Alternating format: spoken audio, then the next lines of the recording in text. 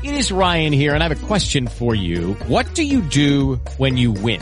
Like, are you a fist pumper, a woohooer, a hand clapper, a high fiver? I kind of like the high five, but if you want to hone in on those winning moves, check out Chumba Casino. At ChumbaCasino.com, choose from hundreds of social casino style games for your chance to redeem serious cash prizes. There are new game releases weekly, plus free daily bonuses. So don't wait. Start having the most fun ever at ChumbaCasino.com. No purchase necessary. VGW Group. Void where prohibited by law. See terms and conditions. 18+.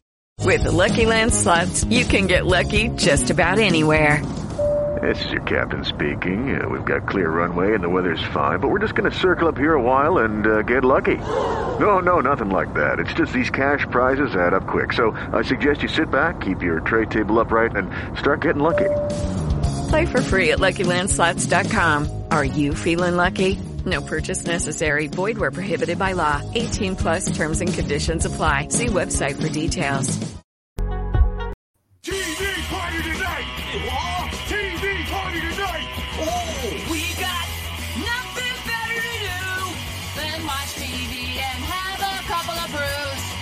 Don't want to talk about anything else. We don't want to know.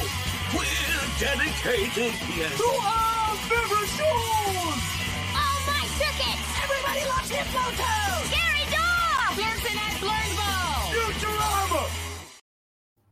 Good evening. You are listening to a Radeligion Broadcasting Premier Podcast TV Party tonight. I'm your host, the mandated reporter, and frankly, I'm mortified, Mr. Mark Radelige. And tonight, our favorite show is Disenchantment, brought to you by the good people at the Ulululu Company, Rough Draft Studios, and Netflix. Disenchantment is an adult animated satirical fantasy sitcom created by Matt Groening for Netflix. The series is Groening's first production to appear exclusively on a streaming service. He previously created The Simpsons, Robert Winfrey's favorite show, and Futurama, less so, for the Fox Broadcasting Company. Up there. Set in the medieval fantasy kingdom of Dreamland. This series follows the story of Bean, a rebellious alcoholic princess, her naive elf companion, Elfo, not to be confused with Levo, or the other elves with O's at the end of their name, and her destructive personal demon, Lucy, in the sky with diamonds. Disenchantment stars the voices of Abby Jacobson, Eric Andre, Nat Faxon, John DiMaggio, Tress McNeil, Matt Berry, David Herman, Maurice LaMarche of Pinky and the Brain fame, Lucy Montgomery, and Billy West. The show is renewed for an additional 20 episodes after the first two parts were released. They were released on January 15th, and the part that we're reviewing tonight, Season 2, Part 4, was released on February 9th, 2022. I am joined once again for the fourth straight day, less ranty today than normal. Ladies and gentlemen, Robert Winfrey. How do you do, sir? We'll see. How'd you enjoy your TikTok? Enjoyed is not the adjective I'd necessarily employ. I was so mad that went over 3 minutes. Like, I was really trying to I had to cut out your whole hour and a half speech about the LA housing market. Seriously, it's awful. To get to the meat of your rant, which was a little depressing, and then I wanted to. It cut off right before I said. Right before I said it needed to be thrown into a grease trap, set on fire, and then. Right, and then I had the applause for you, and I'm like, I don't have time for this. This went too long. I think next time I'm gonna set a timer. You have 2 minutes 58 seconds. Go. Duly noted. And speaking of a man who doesn't need 3 minutes, he can go all night long. Ladies and gentlemen, from our Canadian office, it's David Wright. How do you do, sir? I'm doing good, thanks. Why is it always the men in my life that make those comments?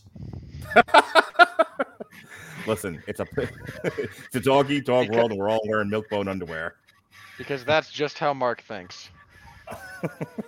I am all about the big love, David. I love you. I love Robert. I love everybody. Big love coming right to you from Orange Cassidy. All right. Let's get into Disenchantment. When we left season 2, part 3, Bean was in hell. Dagmar was doing some sort of evilness down there with her. Lucy was dead, and Elfo, I guess, was held hostage by the Trogs. Or No, he was kidnapped by orcs. Orcs. Ogres. Close enough. Ogres, sorry, starts with O. Orcs, ogres. That's whatever. only mildly racist. Speciesist, thank you. It's more appropriate in that setting than specious, but. So, Robert, let's just kind of talk about what we were talking about off air, which is how the show has found itself neatly into a nice pattern, which lends itself to continue for as long as I want to keep doing this or for as long as people are watching. But it definitely is a recognizable pattern of they have to clean up the previous season.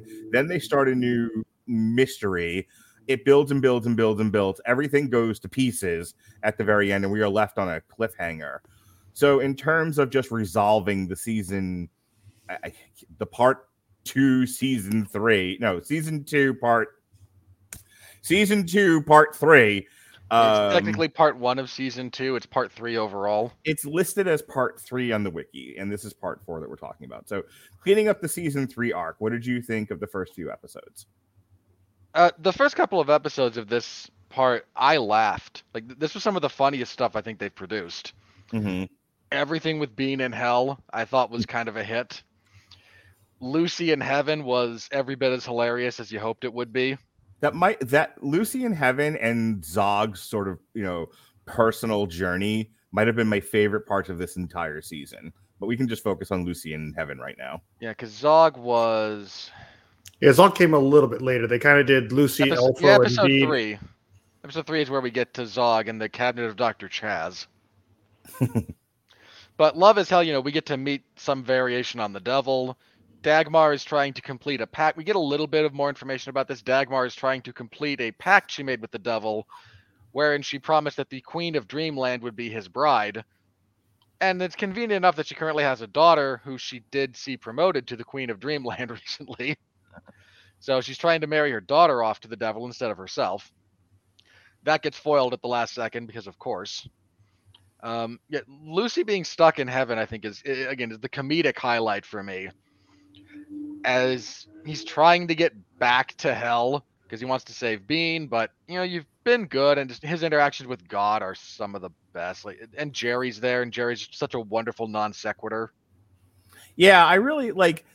So Jerry up to this point, David, has been just a goon, but then in this part of the season, they gave him a very sweet, naive, but again, sweet and enjoyable and character that you kind of want to root for. And there were a couple of times throughout the season where Jerry really sticks up for himself and has his own bit of Jerry-ish comedy, which I really, really enjoyed. What did you think? Yeah, it's sort of the journey of Jerry is, I think this is we've sort of seen what Jerry always was he's a very simple person, but not a bad person. It was just in the first season, or I think it would be second part, where we're introduced to him. We just see him with Bean's aunt and uncle and just how they treat him, how they always put him down and basically get him to do their dirty work. And it's only when Bean actually treats him as a person and befriends him that, we sort of see him, have someone else to latch on to. And I think for someone in his position who has had sort of that rough life with Bean's aunt and uncle, to actually get a genuine friend, even though Bean's Becky and Cloyd. Becky and Cloyd, that was it. Yeah, it's a funny name, but yet so for him to even have like a simple friendship with Bean, that I think that sort of meant so much to him that he was he was willing to sacrifice himself for Bean in the start, and then of course he spent the next few parts up in heaven with God, who took a real shining to him, and to have it sort of come full circle with him, like, now it's my turn to go back and help Bean. And, he's still Jerry. He's still finding his place back on Earth in Dreamland, or assuming it's Earth.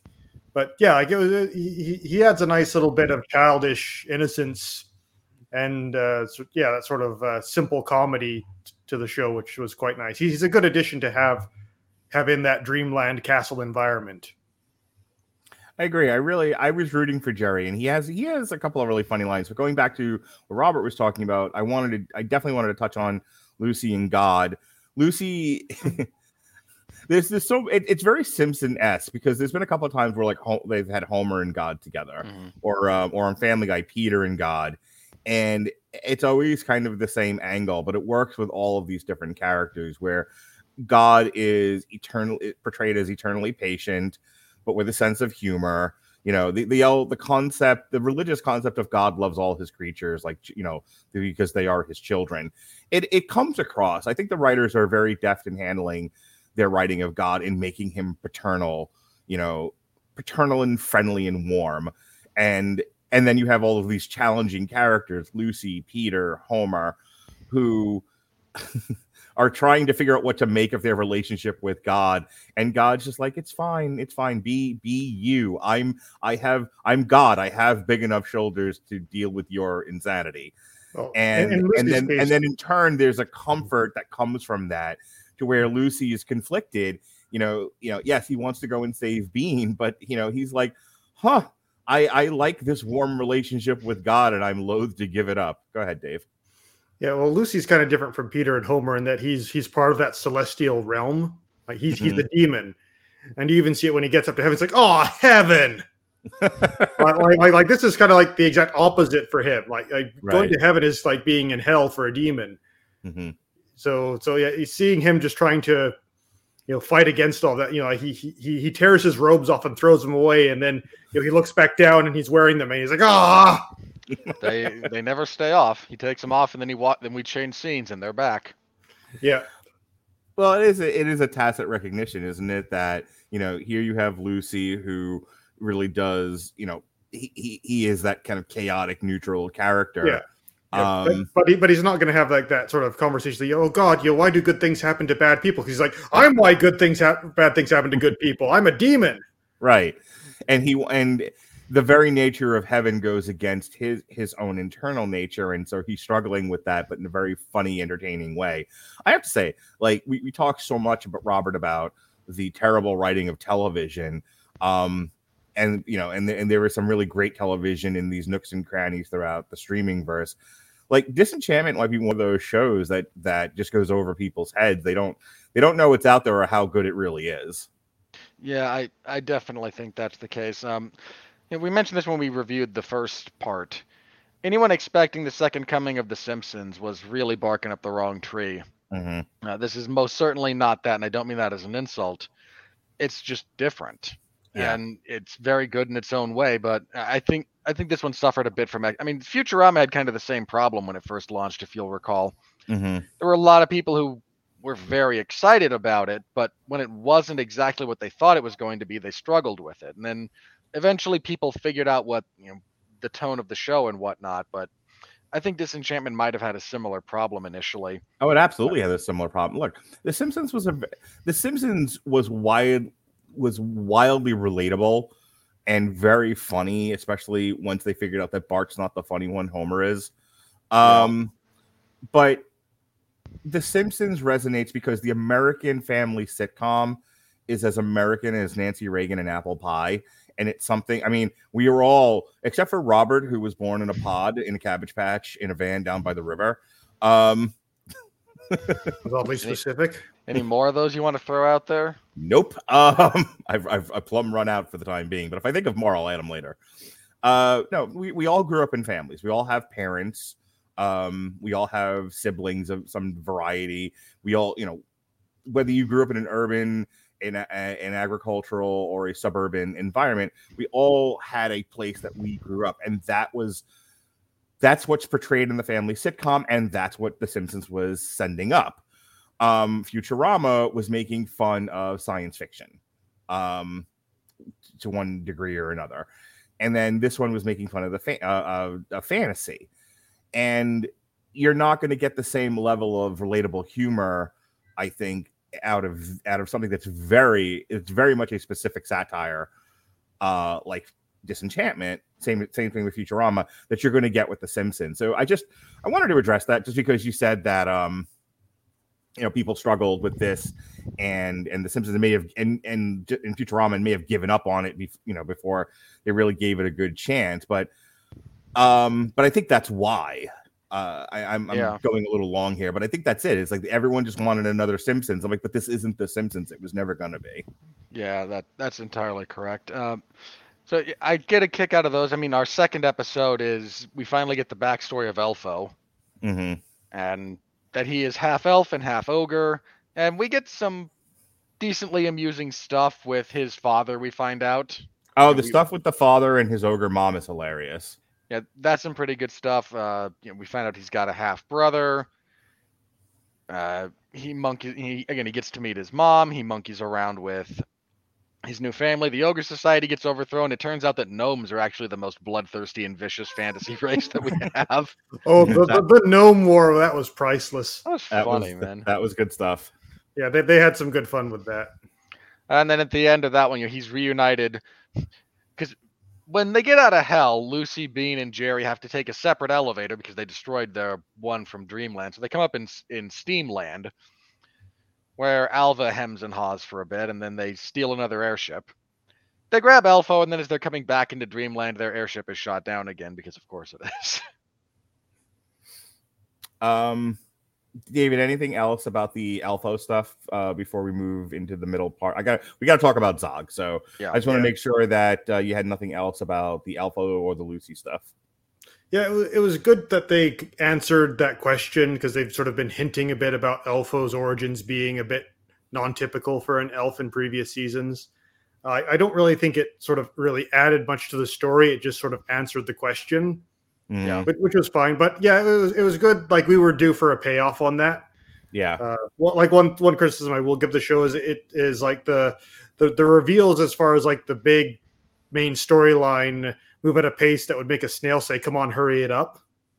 Yeah, not for nothing, but like, as much as I enjoy Levo and the king of the elves talking about, the very thing. The very thing. As much as I enjoy every time he says that, I get a little chill. Like, ooh, he said the thing. Like, all right, can we talk about the very thing now? Can we please reveal what the very thing is? Yeah, it's been basically 4 seasons. Like, give us some answers here. I did get kind of a kick out of them playing off of that a little bit. Like, there were a few bits in the of this season where the writers are clearly addressing criticism,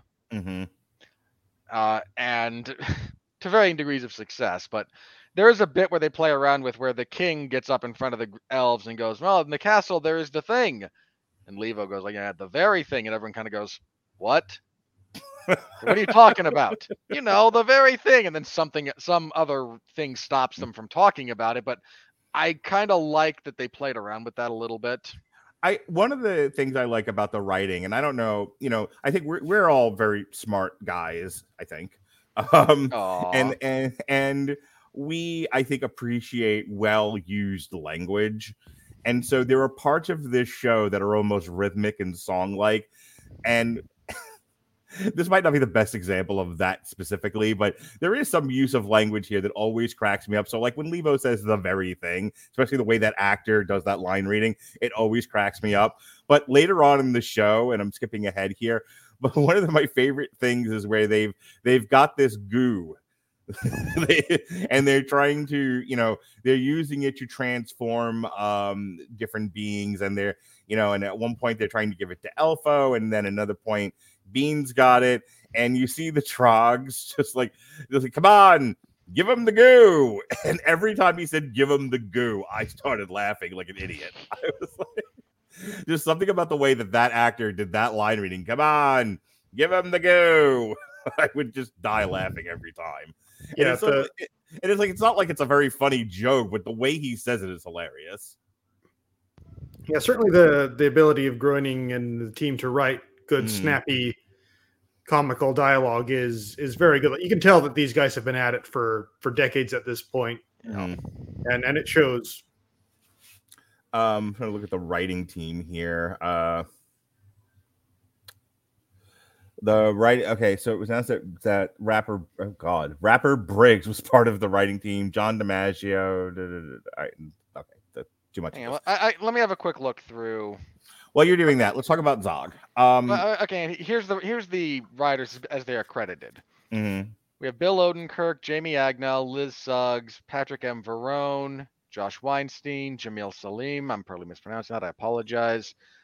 You already mentioned Adam Briggs.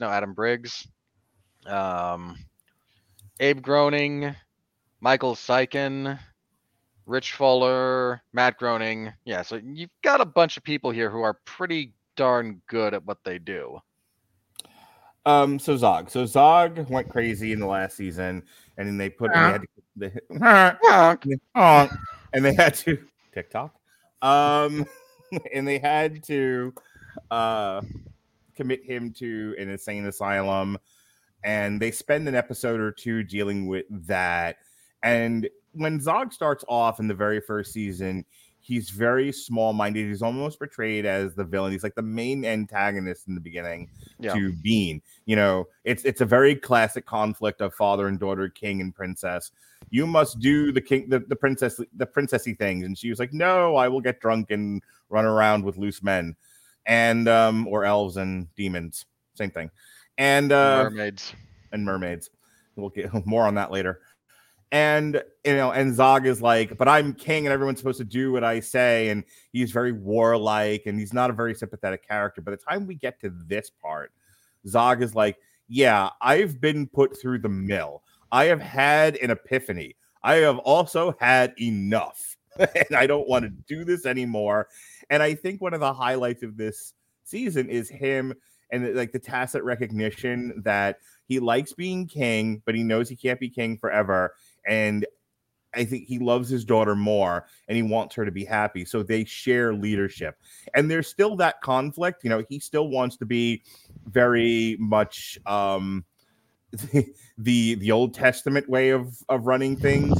And then there's Bean, who's very New Testament, and they are in conflict, but it's sort of a friendly conflict of, well, I hear what you're saying, but tyranny. And she's like, yes, I hear tyranny, but what about progressivism?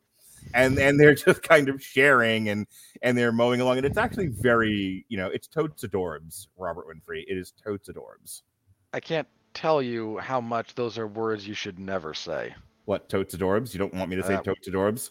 That is correct. Those very words? The very words. Give him the goo! Give him the goo. Most of this comes from episode 3, The Cabinet of Dr. Chaz. And I'm with you. I like Zog a lot. You're correct. He starts out as kind of the main stumbling block for Bean. And then by the end of the first part, again, one of the episodes that I thought kind of spoke to the quality of the show overall back then was the one where he explains why he wants the elixir of immortality. Mm-hmm. And it's not so he can be king forever, it's so he can unstone his wife. Right. And and they've done a great job of humanizing him for the rest of this. I mean, again, the Cabinet of Dr. Chaz, he is in the asylum, and it's kind of a medieval asylum, so, not great. He escapes through digging his way out. So, in the kind of exposure therapy school of thought, he faces his fear of being buried alive, digs his way out, and spends some time in a monastery briefly. Mm-hmm. And some just truly kind of heartfelt stuff comes out of that.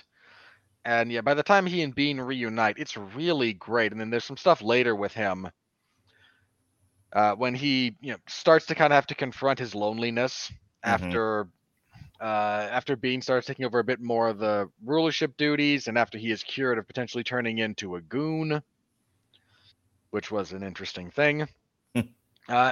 He goes back to the woods to try and find the Selkie that he had kind of fallen in love with earlier, and he does, and it turns out, hey, you've got another kid. And the stuff with him and his half-human, half-bear son is really, really good. Is it not the best stuff of this whole season? Oh, yeah. I mentioned this to you offline, but by the time we get midway through the last part here, I'm trying to remember exactly what episode that would have been. Would have been episode 6 or so. Mm-hmm. Again, give or take, yeah. So forgive me if I don't Keep get going, that Robert. exactly right. By the time we get to that point, he is the emotional heart of this show so much more than Bean is. By far. Let's let Dave cut in here. What did you think of the early Zog stuff getting into him feeling like he has a third opportunity to be the best father he can be with the bear cub? I'd just like to point out that we've got basically 3 middle-age-ish men talking about Zog here. So yeah, guess which character we identify with. You know, Who's the most relatable character? Clearly Zog. I don't know the why guy, we think that though. Yeah, the guy reevaluating his whole life and his position in the world and legacy, or is it like the teenage girl who's like drinking and partying and going out with the guys? Like, That was- I yeah, relate to Tuesday. Lucy. yeah, fair enough. But yeah, anyway, like Zog, I kind of feel like season 1 Zog is different. It was very different conceptually from the Zog of later seasons, not just due to character development, but also like season 1. I think it was established that he killed his way to the throne.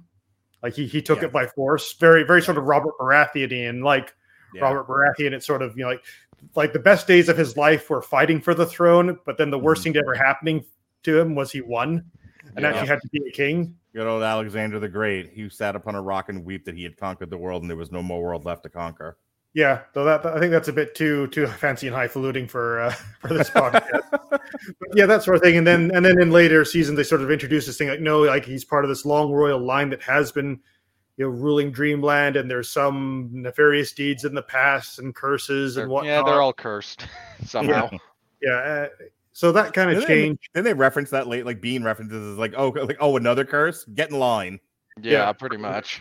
Yeah, but yeah, I think he sort of found that.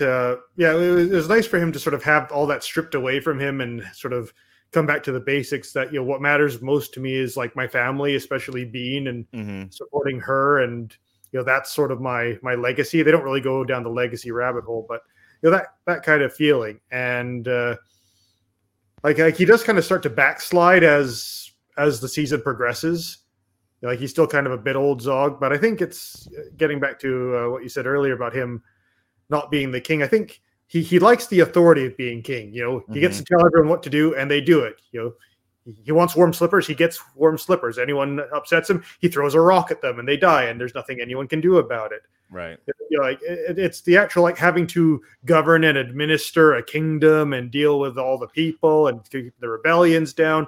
That's more where Bean is like, you know, I want to go and I want to help the people. I just want, you know, everyone to tell me their problems, and I'll do everything I can to solve them. Yeah, which he has no patience for. There's a really funny scene. Once again, reinforcing the classical conflict between conservatism and liberalism. It really does, right? Again, it's reduced to a very, very base kind of sense. Yeah, this is like very, very basic, shallow, but yeah, I see your point.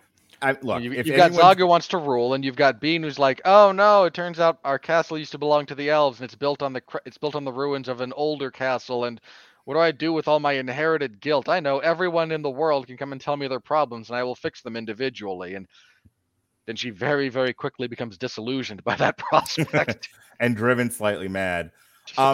There's a part midway through which is gross, by the way. This whole episode was gross, but it bears some talking to, especially, you know, in terms of the philosophical conflict between Zog and Bean.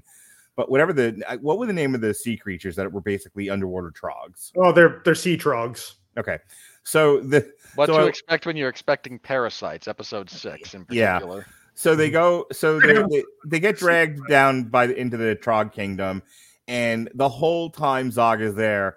You know, this is one of those, and I can't remember where else I've seen this sort of similar thing. Might have been Alf. It might have been something else. I know Alf played around with this idea of gold and silver and like precious metals are not valuable, but like, you know, cotton balls are, that sort of thing. Toilet tissue. Similar thing here where the Trogs have all of this treasure and they're like, oh, it's what the pirates leave behind when their ships go sink, you know, but they have no use for it. That this is not what's valuable to them. So they just have it all lying around, and Zog's like trying to rob them blind. And there's Bean going, it's theirs. It doesn't matter if they don't think it's valuable. Like, can we not steal from people just once?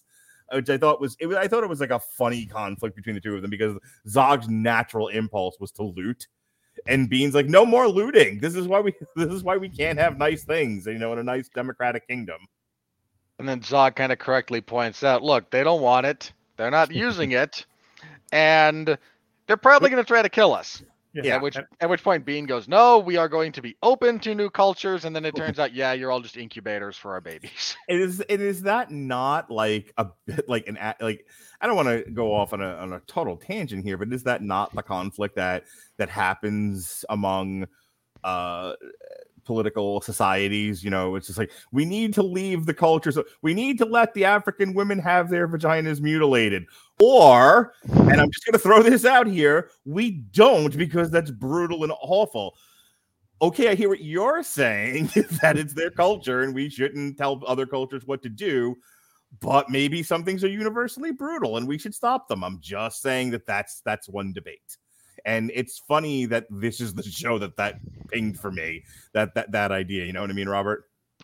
Yeah, but it's a smartly written show, and it's one of the things that I deeply appreciate about the kind of deftness that this show handles this fundamental conflict with. There are times when both of them are right, and there are times when both of them are wrong.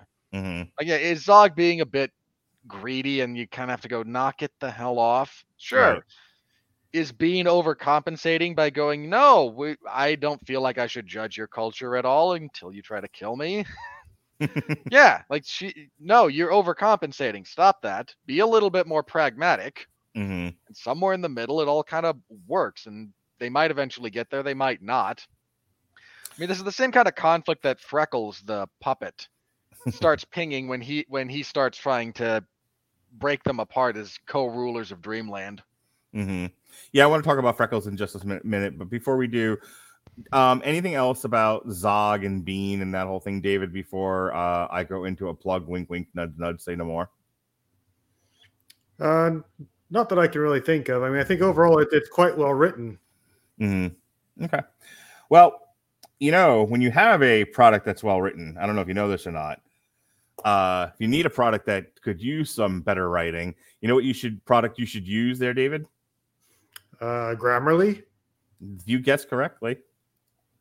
For you listeners of TV Party Tonight, Grammarly is offering a free download of the Grammarly software. Grammarly's AI-powered products help people communicate more effectively. Grammarly helps you write mistake-free on Gmail, Facebook, Twitter, LinkedIn, and nearly anywhere else you write on the web. Grammarly corrects hundreds of grammar, punctuation, and spelling mistakes while also catching contextual errors, improving your vocabulary, and suggesting style improvements. To download Grammarly today, go to getgrammarly.com/W2Mnetwork. Again, that's getgrammarly.com/W2Mnetwork to download Grammarly for free. Yeah, can we talk about Freckles now? Because holy cow.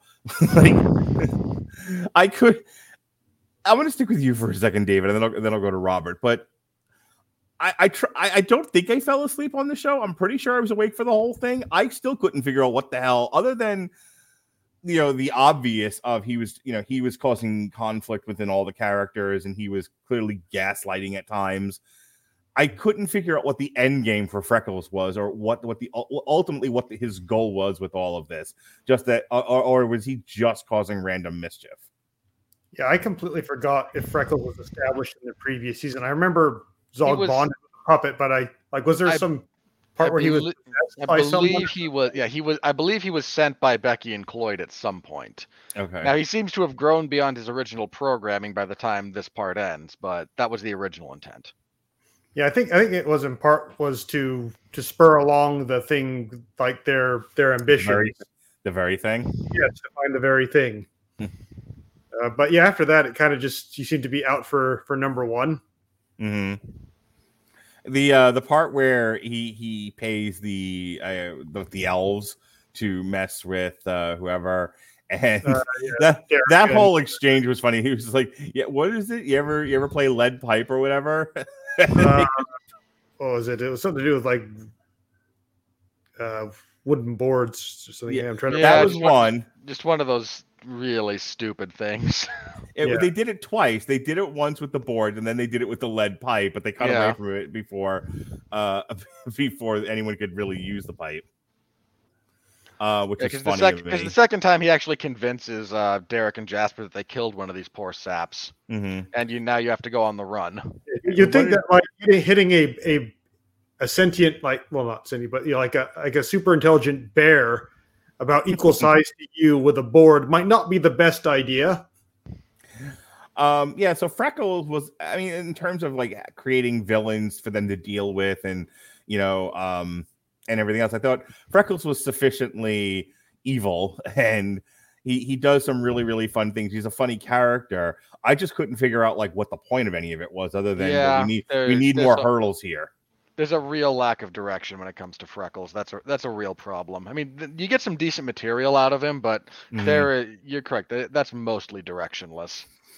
Okay, I thought I missed something. Excuse me. I thought I missed something there. So other stuff that happens, Robert. I'll turn it over to you. What else do you want to talk about in terms of what happens on here? Because I'm kind of out of ideas. Let's take a quick look through this. Okay, there's a couple of things. Again, we went over Zog discovering he has another son, and him trying to get Derek and Jasper to bond a little bit. And again, that's all really good stuff. Oh my God, Derek! This might be my favorite Derek season. Like now that he's not like a whiny fop. You know, and like he has a couple of really funny lines on the pirate ship. Like when we first see him and Una together, and she says she's criticizing him about something, and he's like, "No, I have scurvy." With Lucky Land Slots, you can get lucky just about anywhere. Dearly beloved, we are gathered here today to. Has anyone seen the bride and groom? Sorry, we're here. We were getting lucky in the limo, and we lost track of time. No, Lucky Land Casino with cash prizes that add up quicker than a guest registry. In that case, I pronounce you lucky. Play for free at LuckyLandSlots.com. Daily bonuses are waiting. No purchase necessary. Void where prohibited by law. 18+. Terms and conditions apply. See website for details. With the Lucky Land Slots, you can get lucky just about anywhere. This is your captain speaking. We've got clear runway and the weather's fine, but we're just going to circle up here a while and get lucky. No, nothing like that. It's just these cash prizes add up quick. So I suggest you sit back, keep your tray table upright, and start getting lucky. Play for free at LuckyLandSlots.com. Are you feeling lucky? No purchase necessary. Void where prohibited by law. 18+ terms and conditions apply. See website for details. I laughed hard at that. That one got me. You've been on a pirate ship for, 3.5 minutes, but sure, you've got scurvy. Yeah, that was good. The bits where the episode is Spy versus Spy versus Spy, where Elfo is recruited to first spy on the elves by the humans, then to spy on the humans for the elves, and then to spy on the Trogs. Yeah, spy on the Trogs for the elves, and then spy on the humans for the Trogs, because he keeps getting caught really quickly every time he tries to. And is immediately then recruited to be a double agent. So yeah. Like by the time the Trogs, he's like, "Look, just so you guys know, like I've failed every time." Yeah, you get some pretty decent comedy out of that. You get the revelation that the elves and the Trogs are the same species. Trogs are what happened when the elves drink the goo and they are not worthy. Right. That does bring up Elfo this season, because Elfo always gets kind of the short end of the stick. He's always picked on by Lucy. He's just sort of eternally friend-zoned by Bean. Except for Mop Girl. Yeah, he's just always kind of the character that gets picked on. He's like Meg from Family Guy. He gets a lot of abuse in a few of these episodes, but I liked how they paid it off. Like he's not just there to be the punching bag. Well, no, that's what I was going to say. Like this season felt like finally he was standing up for himself. Yeah. He's still a very sex positive character, sex driven character, which I always find funny because he's just like the little short green dude. But he has a really couple of like funny like lines throughout this thing. And there's I think at one point like Bean's giving him a hug, and and he kind of like leans into it, and she's like, "All right, that's enough." When he has to try, when he's the one who has to decide which is good Bean and which is evil Bean. Mm-hmm. Yeah, it's kind of this is one of those things that I know they'll pay off a little bit later, but it's heartbreaking because his test is, okay, do you love me? Mm. And Evil Bean, who is just trying to manipulate him, goes, of course I love you. And yeah, that's what I thought. And then he tosses the sword to the correct Bean.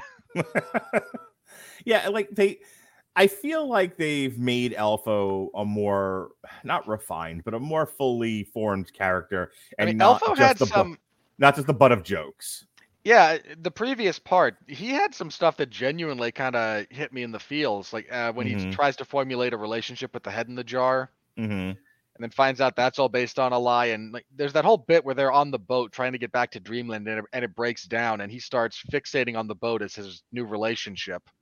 Right. And again, some of it's played for laughs, and some of it certainly hits. But there's this undercurrent of the human condition that goes into that's genuinely kind of gut-wrenching at times. For sure. David, talk to me about Elfo this season. Yeah, I was more neutral on Elfo this season. Hearing you talk about it makes you realize, okay, he has had a bit more development. It was, for me, it was mostly just, learning about his mom, learning he has a half brother. We sort of, closed the chapter on that, and then, back to palling around with Lucy and Bean, and being more comic relief, which is fine. He's good at it. There's a sequence in episode 9, I think, where Bean is trying to get them all to do the pal around thing. Let's go get drunk. It can be like, and both Lucy and Elfo tend to kind of pull back, like, that's not where we are anymore. We can't just keep doing the same thing over and over again. I want to go back and talk about Bean. I know, Robert, I was like, what do you want to talk about? But we're all right. I know how this works. We're running close to 45 minutes, so I want to get this out, and then I literally am just going to let you two take over guiding the discussion for the remainder of the hour. But Bean always struck me as asexual for at least the first full 20 episode season. I don't remember when they started toying with her queerness, but this one they kind of full on leaned into it. It hasn't really been explored. They're definitely pointing at it, but they're pointing at it like this. They are pointing at it from less than a foot away. They've studied the Randy Savage school of pointing, and that's kind of that's the amount of nuance they have for this. I think your read on her as asexual was wrong. I mean, I can get why you might feel that way, but that was never my read. Okay. When we meet her, she's not interested in men and or women. When we meet her, hang on.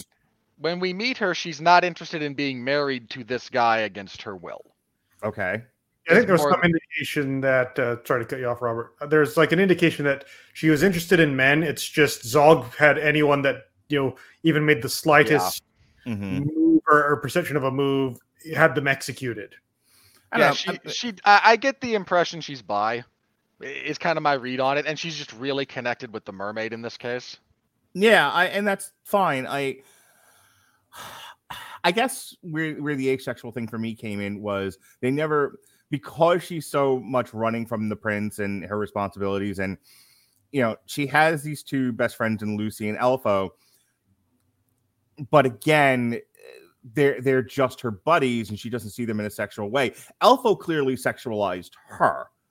And Lucy almost has like an asexual quality about him too, okay, but I'm going to regard them as people for the purposes of this discussion, and so Lucy is not interested in being in any kind of sexual way, or anybody else for that matter. He's there as sort of an agent of chaos. I'd have to double check that. I think there's a couple of times when he has, when Lucy has, indicated his preferences. It's never really come up, but I could swear there have been times when he's done the thing. Well, he definitely. I love over the course of 4 parts of this, they've talked about everyone keeps calling him a cat, and he's like, "Damn it, I'm not a cat, I'm a demon." And this one, he went full cat. He at one point he's laid in Bean's arms, and she petted his belly, and he purred, which I thought was rather adorable. It was totes adorbs, the very thing.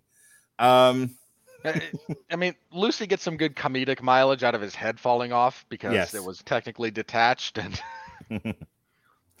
I guess just to sort of round up that discussion, I guess that where I got the asexual thing was I don't know. Now that I'm thinking about it, the one season where she goes to Futureland or whatever it's called, Steamland, and she's very much interested in men there. But adventure awaits and pushes her forward. So she never has any time to reflect on whatever love interest she might have or not have. And that seems to be a running theme here, is that she never really has any time to fall in love with anybody. She's running from one death trap to the next. I think it's kind of like the Elsa issue where everyone's like, oh, Elsa, the first Disney LGBT princess. Right. Yeah. And it's just like, I mean, maybe, but it's like, well, the thing is, why did she have time to fall in love with anybody? She was turning everyone to ice. Yeah, it was like, why didn't they give her like a female love interest? Like, well, because her arc in that movie was not about finding love; it was about coming to terms with her mutant snow powers. Yeah, right. Right. It was learning to maybe control. in Frozen 2 or Frozen 3, we can work on that. Right. Yeah. Or same thing with like Captain America and why they didn't have him go gay for Bucky. It's like he was busy fighting the Second World War.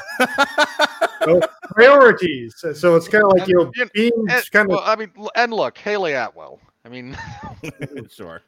Look, I am all for, and I don't want to drive the discussion completely into the ditch with this. Let me say what I need to say. I am all for representation where it fits organically.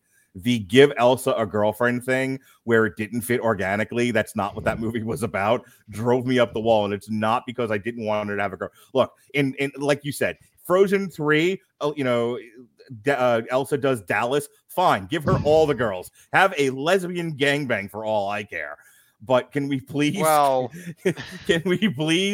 keep things focused on what the actual story is about, and in terms of further characterization? That's all I'm saying. And to that same point, to bring it back to this show, I think it does fit here. Bean's very much a person who doesn't know exactly what she is, who she wants, what she wants out of life, etc.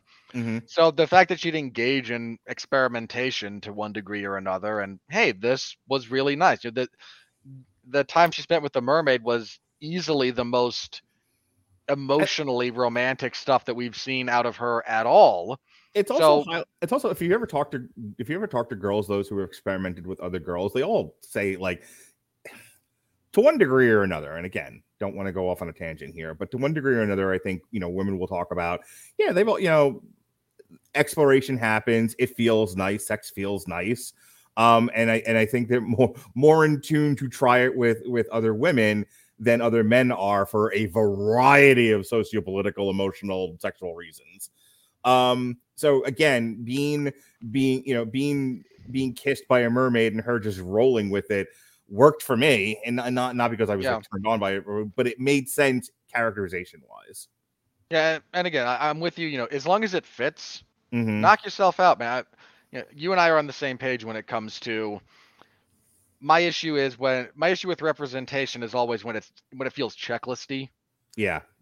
Like, okay, we must have here's a check, here's a check, here's a check. The token black guy, the token gay, make sure that Zach Braff says something about black people that's nice and cheaper by the dozen, that sort of thing. Yeah, sure.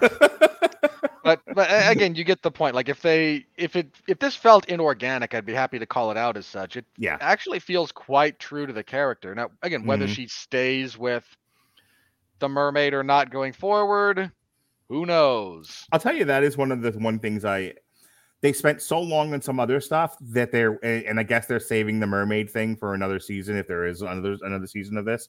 But I wish we had gotten more exploration of her and the mermaid this season. But again, it's hard to know. Like be patient. It's coming. The dragons are coming. It's fine. Okay, but you hinted at this thing. You played with it a couple of times over the course of 10 episodes, and then I was left with sort of storyline blue balls, and I'm like, well, what if we don't get more of this? What if it's like The Glaze and it just ends and she went away with the mermaid and we don't know what happened? Well, then, at which point it's just whatever you think happened. Okay, well, me and you will then write some slash fiction. It'll be fine. Robert, I would never, ever co-write with you that kind of material. I understand. I cut you off. We're starting to run on time here. So what else do you want to talk about? Then Dave, what do you want to talk about? I think the last thing would just be the end of this particular part when Bean drinks the goo. She got the goo. She did, in fact, get the goo. Was not given to her by Elfo. No. She gooed herself. And one of the things this winds up doing is the goo is supposed to help whoever is the fabled hero of the elves / trogs. I think the trog ruler, priest, whoever you want to call it, he said that you get what you deserve, or it gives you what you deserve. Something to that effect. And in Bean's case, this brings to life her evil side. And she winds up fighting herself in her dreams, trying to gain a better handle on her powers, which continue to develop a little bit. She eventually overcomes her evil self, but the head of her evil self winds up in the clutches of her mother, who is now the Queen of Hell. Yeah, in retrospect, that wasn't the best double-cross idea. Really wasn't. Like, Bean did not. Devious mother, megalomaniacal mother. Yes, I'm going to wed her to the devil in my place so she can become queen of hell. That's not going to come back to bite anyone. I'm sure not. And we end again as somewhat predictable as guys have mentioned with these things. We end on a cliffhanger. In this particular instance, again, Bean is dragged back down with Dagmar to face Satan. Dagmar shoves Bean into the ocean, where she is picked up by the mermaid. Zog and what's his face? His three-eyed. Oddball. Zog and Oddfall go to Steamland to try and rescue Derek and Jasper, who have been sold to the circus by Freckles. Yeah, because puppets are evil. Well, that one is at least. All As puppets are evil. Yes. Yeah, have we not watched horror movies? Come on now. I can't. Are you familiar with the works of Jerry Anderson? No. I'm just going with puppets are evil. Look, if any puppet ever even remotely comes to life, whether or not it's my psychosis or reality, I'm burning it. Robert's coming out swinging. There's no point in pulling your punches with those things, man. They're just evil. Okay, please move on. You find yourself in a narrative with that. Look, I've said this before. If you ever think you're in a world other than your own for whatever reason, stay away from Antarctica. Doesn't matter what the world is. You go there, bad things are going to happen. Okay, I'm begging you. Please move on. Oh, you don't think my discussion of this is totes adorbs? No, you're spreading. So we end on this bit of a cliffhanger with Bean potentially going off with her girlfriend, Elfo and Lucy a little bit in limbo, and I forget exactly what they were doing, and it's kind of annoying me now because they had a really nice thing actually. Mm-hmm. There was something they were doing at the end. It did kind of leave them in peril. I was like, were they not also in the circus, or that was just Derek and the bear? We've already done. Elfo goes to is kidnapped by the freak show. Yeah, I think it was just Derek and the bear. It might have been Freckles too. The carny might have double crossed him. So those three are there. Oddball and Zog are trying to rescue them. There was something else. Oddball's in the freak show. Zog was left behind because Oddball has eyes. Jasper's a bear. And the Derek's awkward enough. Yeah, Derek's awkward enough, and he's like half fish person. So Zog and Steamland is something. Yeah. Well, we'll get to see Zog and Steamland. Oh, and we also discover that Jasper's mom is still alive. Yep. Yeah, that was the other thing. But yeah, I can't remember what Lucy and. There was some other cliffhanger related to them. I just can't remember off the top of my head. I think they might have been kidnapped by Trogs.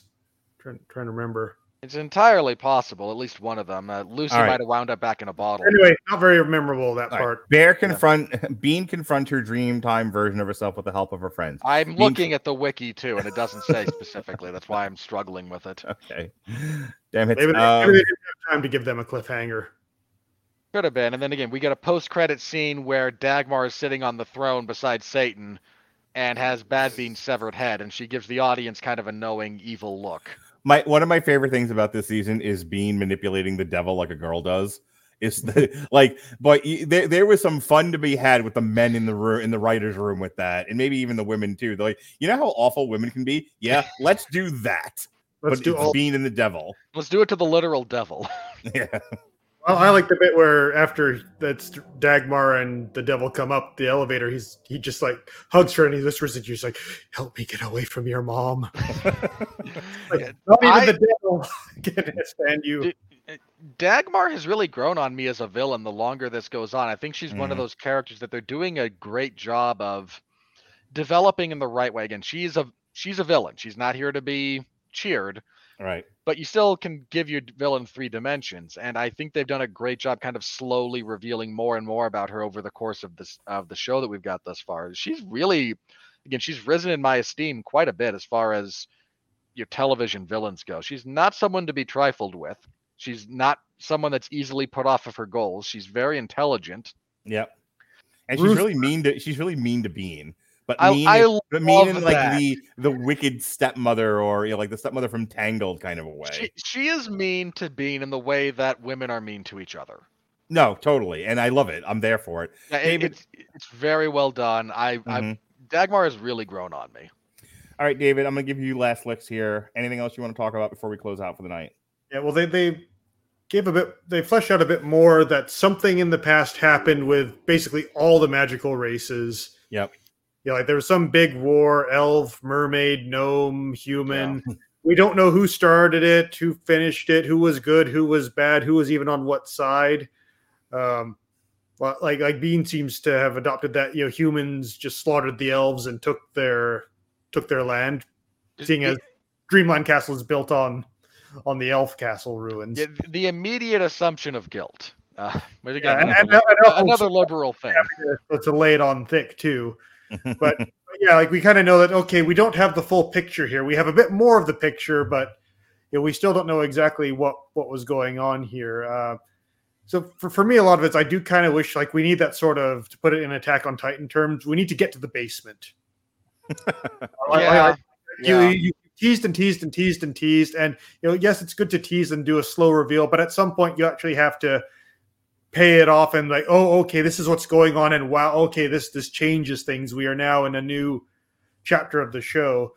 Because my only real complaint is it is a real snail's pace when they're going for this whole overarching plotline thing. You need to kind of pay things off and establish new status quos and continue that way to sort of keep it engaging. But that being said, like for all these complaints, Disenchantment does make you ask the most important question any film, story, movie, TV show can ask, and that is, what happens next?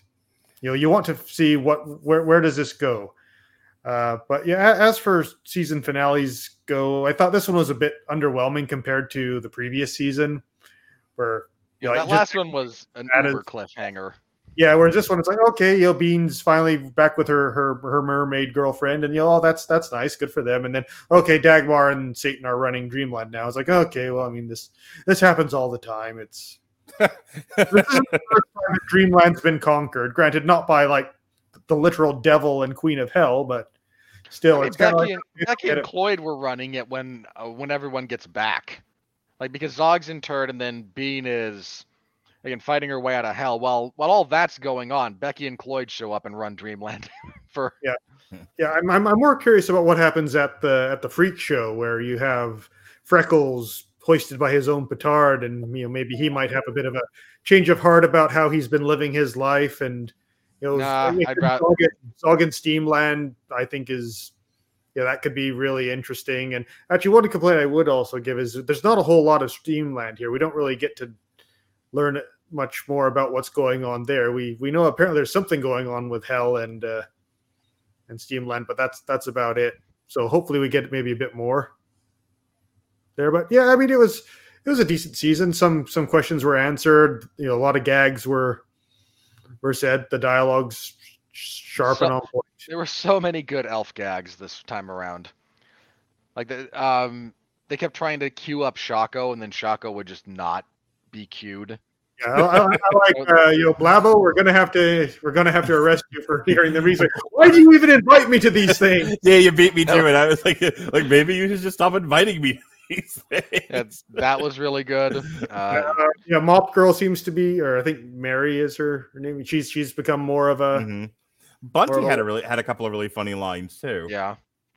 Like you'll be the first up against the wall when the revolution comes, or something like that. There was a really good one from her husband, the executioner. Like Bean is running down somebody's running downstairs and takes his axe away from him.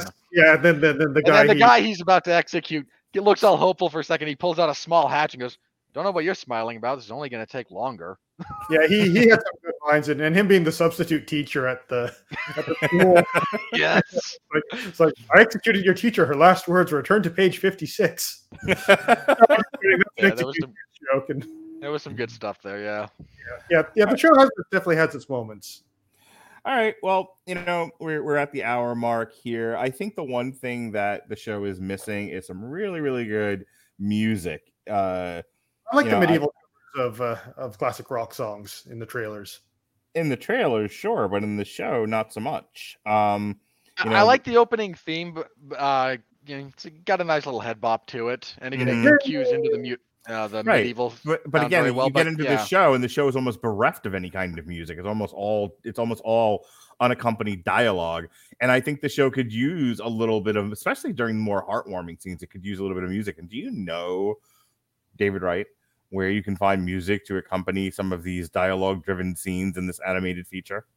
Or would it be on AmazonMusic.com? It would be on AmazonMusic.com, and we are giving away a free 30-day trial of the Amazon Music Unlimited service. Go to getamazonmusic.com/W2M Network. There is a link conveniently provided in this podcast, the very podcast. On in the description below. That's the very thing. So go ahead and click it, get your free 30-day trial on us. All right. With that said, that wraps up our week here. We're going into the weekend. Everybody's working for the weekend. Tomorrow, big time, Jesse Starcher continues his solo march with the source material. He did something like some flip book promotional thing that he looked at, Spider-Man and the Orkin Man. So that's going to debut tomorrow. Orkin Man, the hero of Phase 5. Right. Orkin Vision. On Saturday, we have a re-airing of the very last of the 411 Music Zone podcast before it officially became the Metal Hammer of Doom. This is Fintroll. The album is Blodsvept, and it's from like 2013, I think it was. And then all of the ones that were titled 401 Music Zone podcast will have been uploaded to this, and we'll start working on some of the newer 2014 to 2017 that haven't made it to this feed yet over the course of the next year or so. On Sunday, we have re-airings of the following. We have our 1995 Oscar debate between Forrest Gump and Shawshank Redemption. Robert has almost every day next week there is an Everyone Loves a Bad Guy for one reason or another. We've got one on vampires, one on Dracula. And then in a 3 or 4 day run of wrestling, starting with the 80s, then the 90s, then the Attitude Era and Ruthless Aggression, and then finally the finale that ends in 2014. In addition to which, we will also be doing an alternative commentary Saturday night, Sunday morning-ish for Mikkel Berkelt versus Jeremiah Nakatia on Top Rank Boxing on ESPN. That'll be myself and Dan Lasby. Allegedly, there's going to be a source material for Morbius, the Living Vampire, with Jesse and Chris Armstrong. In the evening, myself and the Protocol son, Jason Teasley, will be doing a triple feature for Fresh on Hulu, The Atom Project, starring Ryan Reynolds on Netflix, and No Exit, also on Hulu. Then Damn You Hollywood is yet another split review of streaming movies. This is just myself and Robert. We'll be talking Deep Water. Are you ready for some sexual tension, Robert Winfrey? Some sexual drama between Ben Affleck and the Hispanic chick he stars in the movie with in Deep Water? I want you to try and pronounce her name. I don't remember. Amistad? Keep going. This is amusing me. Arnold Palmer. What's her name? I'll let you look it up later. Oh, God's sakes. Okay. Anyway, Ben Affleck's in a new sexy movie. Are you? My question is, are you excited for this? Are you excited for sexy Ben Affleck? Given how red you are in the face, I guess not as much as you. Whatever. I have high blood pressure. So we can't be all as pale as you zombie. I imagine that Ben Affleck gives you high blood pressure. Sure. Anyway, and then the other one is Windfall from Netflix. If I can move this tired bit on. Wednesday, we have our wrestling trivia, which Alexa stepped off because she did not know enough about wrestling to want to be a scorekeeper. So instead, my wife stepped in her sultry voice. She got all the boys paying attention to her, and they loved every bit of her. So you can see Pat Mullen, Gavin Napier, Leonard Hayhurst, and Bill Yankovic from That Wrestling Show. All doing their best to do wrestling trivia with Jesse and my wife. That was fun. Saturday, in the evening, myself and Jesse and Robert will be doing a review of Randy Savage's Be a Man, his rap album that kicked off our WrestleMania coverage. We are up to Chapter 9. Finally, Marvin Hagler versus Sugar Ray Leonard. The fight that he had been gunning for years. We will talk about it. Chapter 9. And then Friday night, We will have a re-airing of our Metal Hammer of Doom for The Haunted, Strength in Numbers. The aforementioned Everyone Loves a Bad Guy for the 80s wrestling boom. And in the evening, Bill Yankovic of That Wrestling Show will be doing the Ring of Honor Supercard of Honor alternative commentary with me. And then we get into our WrestleMania coverage. We'll have a re-airing of Quiet Riot, Road Rage, The Attitude Era, NXT Stand and Deliver, and WrestleMania Night 1. And then the next day, Night 2.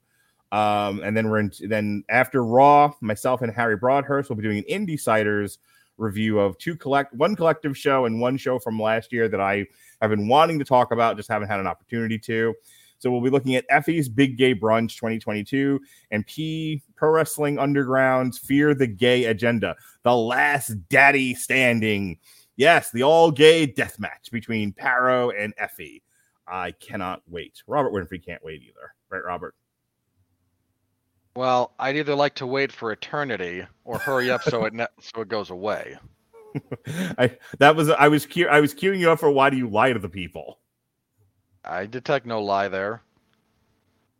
We have speaking of everything you just said is a show that we're doing, and I absolutely believe you are that enthusiastic about each and every one of them. I asked you if you were excited. That's what I never. Well, you asked. You didn't say. No.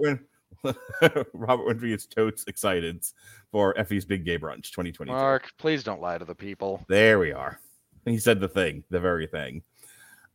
Speaking of the very thing, we have a re-airing of the Angry Birds movie review that we did from a few years ago at a time where I was like, hey, I got to take my kid to go see another kid's movie, so we have to review it. And Robert's like, how do I get off this crazy ride? There was that discussion, and then the Angry Birds provided exactly one moment of genuine levity.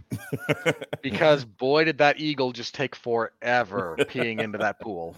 He certainly did, Ollie. And then I'll stop the plugs here. We will be our next AMU Hollywood that actually focuses on a movie that was in a theater. Morbius, which apparently the critics are currently hating. So there you are. Look, there everyone is going to hate that. Mm-hmm. Some people are still going to see it, but I don't know. I don't think anybody's going to really enjoy it. You might get the contrarians who say that they like it, but contrarians and the few children that go. All right, David. You got a whole bunch of stuff coming up in May, but what's coming up with you immediately? Do you remember off the top of your head? So I've got hopefully Resident Alien next month, and that's right. I got to add you to that. Shit. Thank you for reminding me. And Star Trek Lower Decks Season 1. Yes. Adding you now. Alexis and David Wright. Yes, sir. Rebob. Good that I do these on the show so that everyone can see it. There's your invite, Dave. Yep. So Resident Alien Part 1, Season 2, and yes, Star Trek Lower Deck Season 1. Finally honoring my agreement to David that we would actually do that show. All right, Robert Winfrey, you have exactly 3 minutes. Great. To do we both know you're not going to make my plugs into your TikTok. Well, that's true, but still 3 minutes. You just say 3 minutes? Isn't it 2 minutes? A 2 minute warning? 3 minute warning. Okay. Yes. Sure. You have 3 minutes to do your stupid tired plugs, or I'm having some Samoans kick the shit out of you. But aren't they both dead now? They might be, but at least one of them. At least one of them. There's always an errant Samoan running around that will take a beating for money. Yeah, Jacob Fatu did get defeated by Mods Kruger on this latest episode of MLW Fusion. But he beat AJ Gray at Savage Mode. Please continue.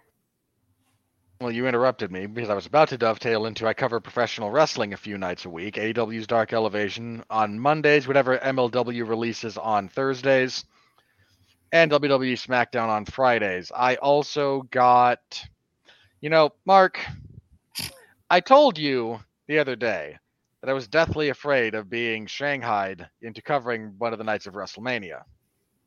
Are you? No. Okay. It's much worse. Oh, no. I will be covering NXT Stand and Deliver on Saturday morning. Are you shitting me? They couldn't get anyone else to do that? They asked me, and I said yes. Okay. I assume they asked at least 2 other people before me, because that's usually how these things work. And yeah, so 10 in the morning my time, I get to watch NXT. Oh, so you'll be there with me and Christine doing alternative commentary. I have not watched a single episode of NXT And neither since have I. like their third episode. I kept up to date on results, but I don't watch it week to week. I don't watch their specials. I'll be covering this one, I guess. So tune in to read me dumping all over Dolph Ziggler and everything he does, because that's one of the things I do. Yeah, when did Dolph Ziggler beat fucking Braun Breakerface for the title? Oh, a few weeks ago. I think he pinned Ciampa technically in a triple threat match. Oh my goodness. Okay. I don't care. Yeah, neither do I really don't. So I'll be.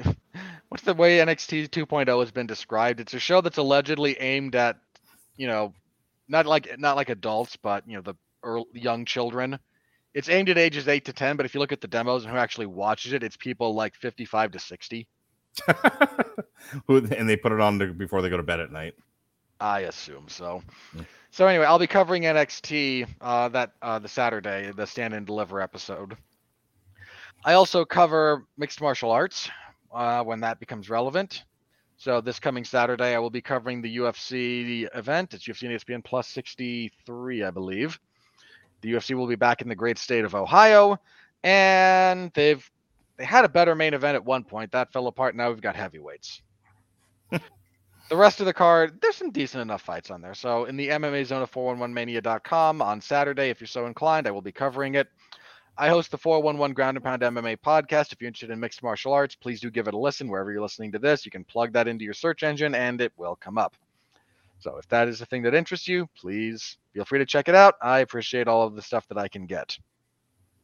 And Mark already went over some of the stuff we'll be doing next week, including another double shot of Damn You Hollywood, where Mark will wax poetic about Ben Affleck's body. And I will try desperately not to ingest cyanide on air. All right. Well, it'll be an exciting time, to say the least. One way or the other. One way or the other.